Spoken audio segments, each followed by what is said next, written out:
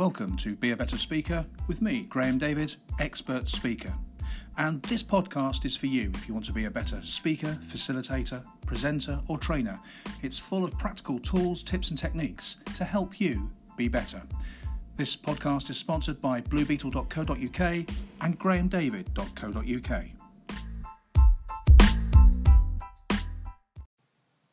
In this podcast, I want to talk all about how you could you, would you use music in your events. Now, this is really applicable to facilitations and workshops and training events you might be running, but it also absolutely fits into speaking or conference events. So I'm going to run through some of what I've noticed with using music and where it works and where it maybe doesn't work quite as well, and I'll give you some ideas and some thoughts about this, what to do and where you might use it. Now, I'm running this podcast because over the years, I've noticed that many people just don't use music at all in facilitation or workshop sessions, and I've noticed that a lot of speakers and in conferences, particularly where music is used, it's kind of shoehorned in last minute.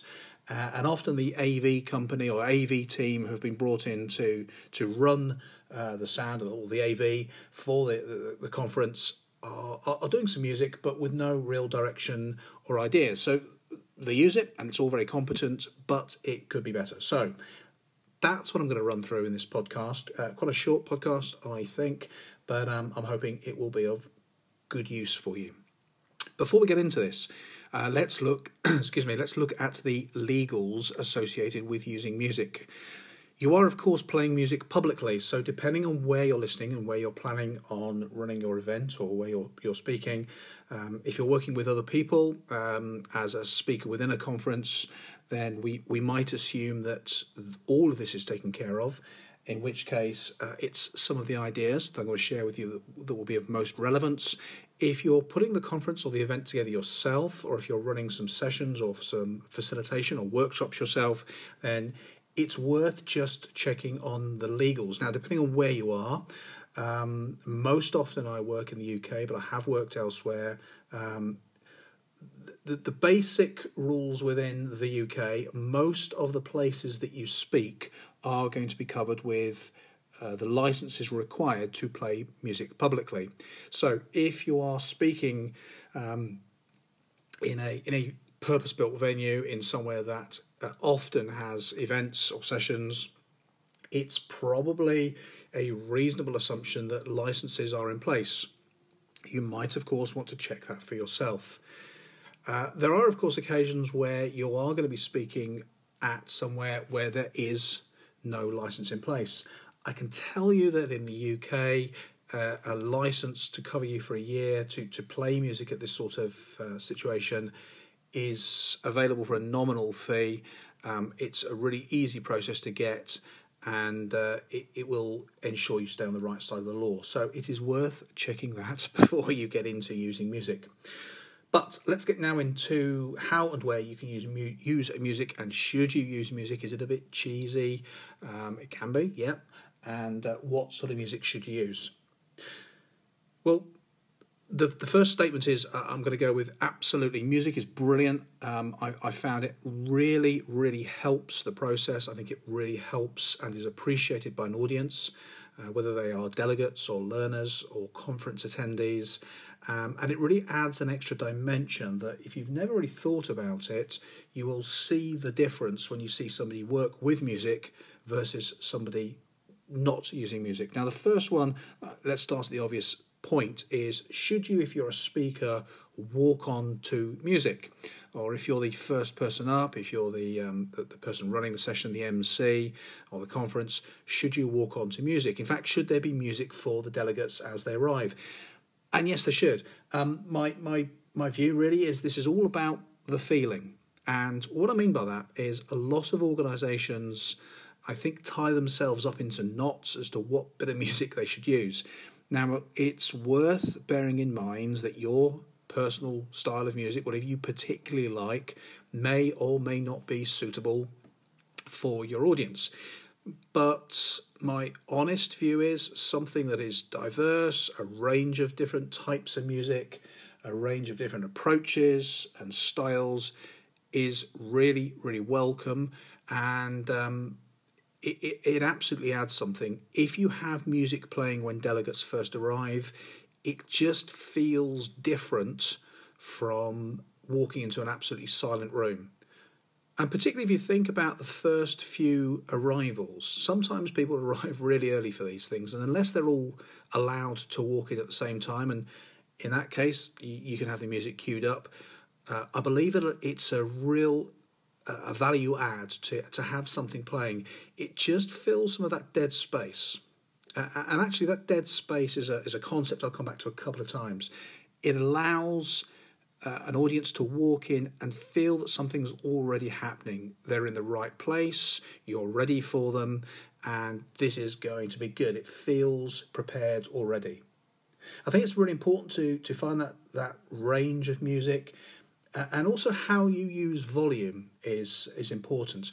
So if you allow delegates to start to arrive, say half an hour before the event is due to start, you can have something playing on in the background. But as you get closer to the start time, just start nudging the music up. So when I speak at open conferences, often the delegates are able to get into the area 10-15 minutes ahead of when I'm due to start. So I'll give instructions to the AV person. I want you to bring music on. So the moment we're into my time slot, allow music to start playing.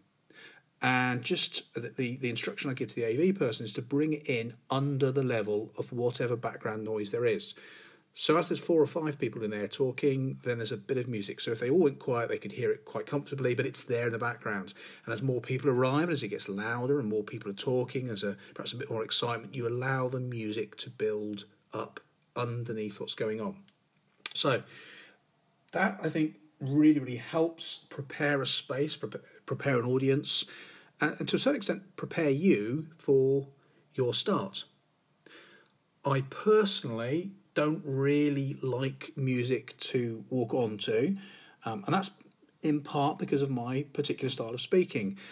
I actually start often before I start. It's difficult to explain what I mean by that, but I will frequently begin in the room talking to 1 or 2 of the delegates, and again, in the same way that I've got the music slowly nudging up, I'll also have my personal microphone slightly nudged up as I go, so it gradually allows the audience to realise that this session is starting.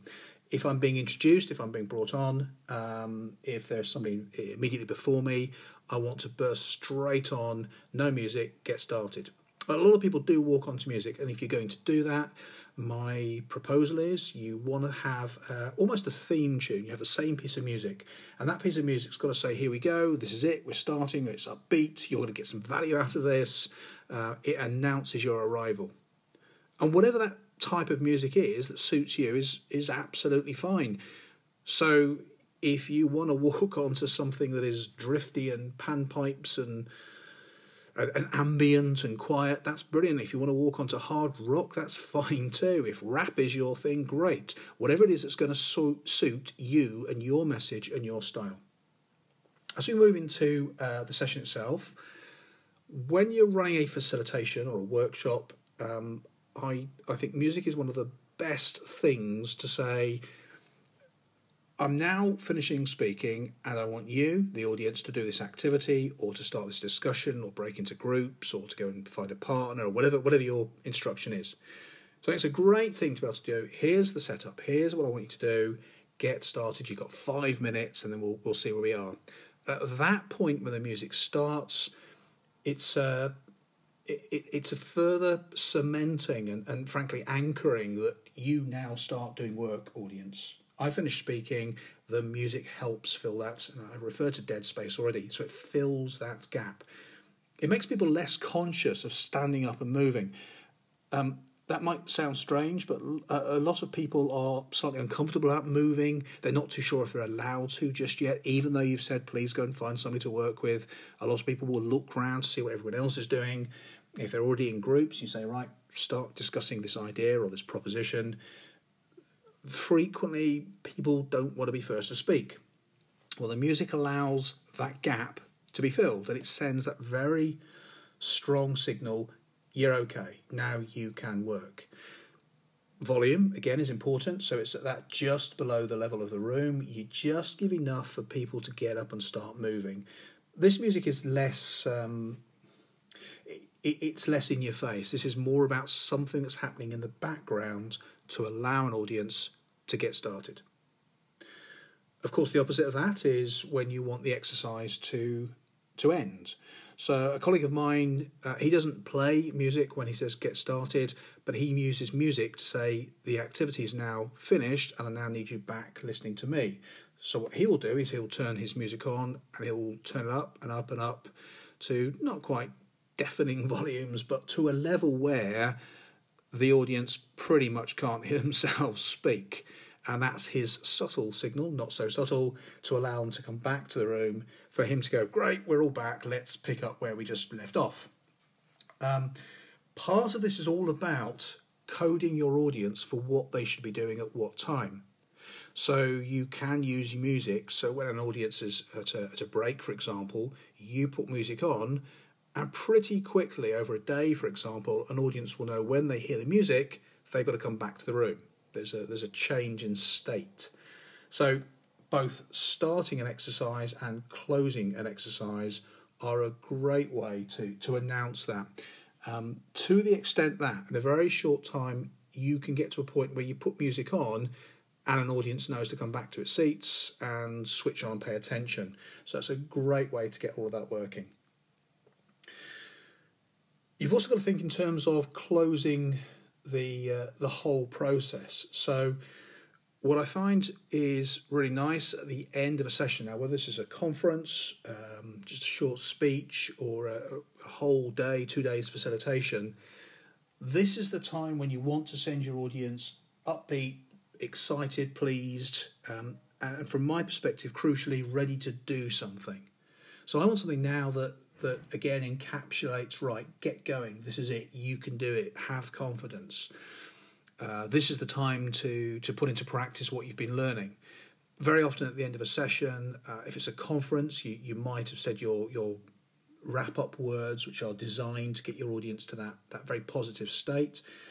If it's a longer session, you might have got some feedback from everyone in the audience, and again, that should be positive and upbeat. It might be more of a meeting where, again, you've started to bring together all the various strands of what you've been talking about, but now we're closing this and we're moving on, we're leaving this space and we're going to go back to our work, to our lives, and we're going to put into practice what we've been talking about. So it's kind of the opposite of let's get started in this session. It's now let's get going, let's move, let's lift this up. Now the only real way to find this is to experiment with different bits of music. I remember a friend of mine was experimenting with various walk-on tunes, and he found a piece of music that looked great when he saw it on a television advert, but he put it on live for his first entrance and discovered it had something like a 30-second intro before the exciting bit that he knew really kicked off. Really, you have to play with different tunes. You'll find some are brilliant openers, some are brilliant closers, and then you'll find a whole range of tunes that suit your style and your presentation. If there's a series of conferences or speeches, a number of different speakers or activities, you'll find all sorts of different tunes that work for this. I think it's worth being careful of lyrics. Sometimes some songs have lyrics that you didn't really know about. So without getting yourself tied into knots about the exact meaning of every song, it's worth just having one thought about that at least, just to make sure that you're not putting on something that is gets people giggling for all the wrong reasons, for example. Now, final thing, this is a short podcast, as I said. I've had fun over the years with some of the conference tunes that some organisations have used, and I think there are some bits of music that are just so overused that if you use them yourself, you are going to be bringing all of the baggage that you don't want. So the starting example I always reference here, and of course it comes from the Ricky Gervais character David Brent, nearly 20 years ago now, in The Office, when he did his conference speech, and at the end he played Simply the Best by Tina Turner. Now, fabulous tune, fabulous artist. The problem is, if you're going to play Simply the Best, it's always linked in people's brains with that little clip of film. If you haven't seen it, look it up on YouTube. It's very, very funny. I think there are other bits of music that people have used over the years. So, for example, the Queen song, We Are the Champions.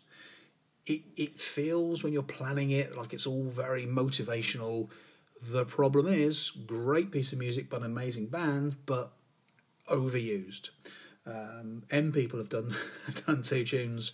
Hero, what have you done lately to make you feel proud, and Search for the Hero Within.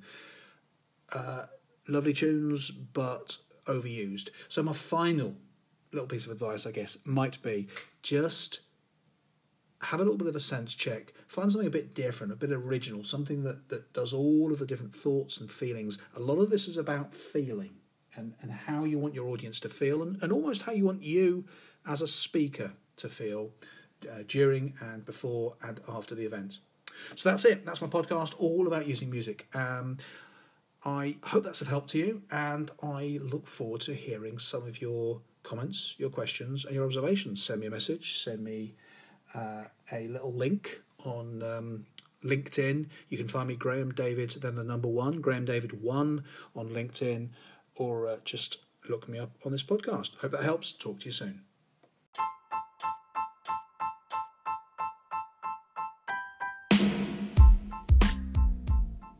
Thanks for listening to Be a Better Speaker. If you'd like to help me to keep making these podcasts for you, please consider subscribing right now. Leave a rating or leave a couple of words of encouragement. It'd be great to hear your reviews.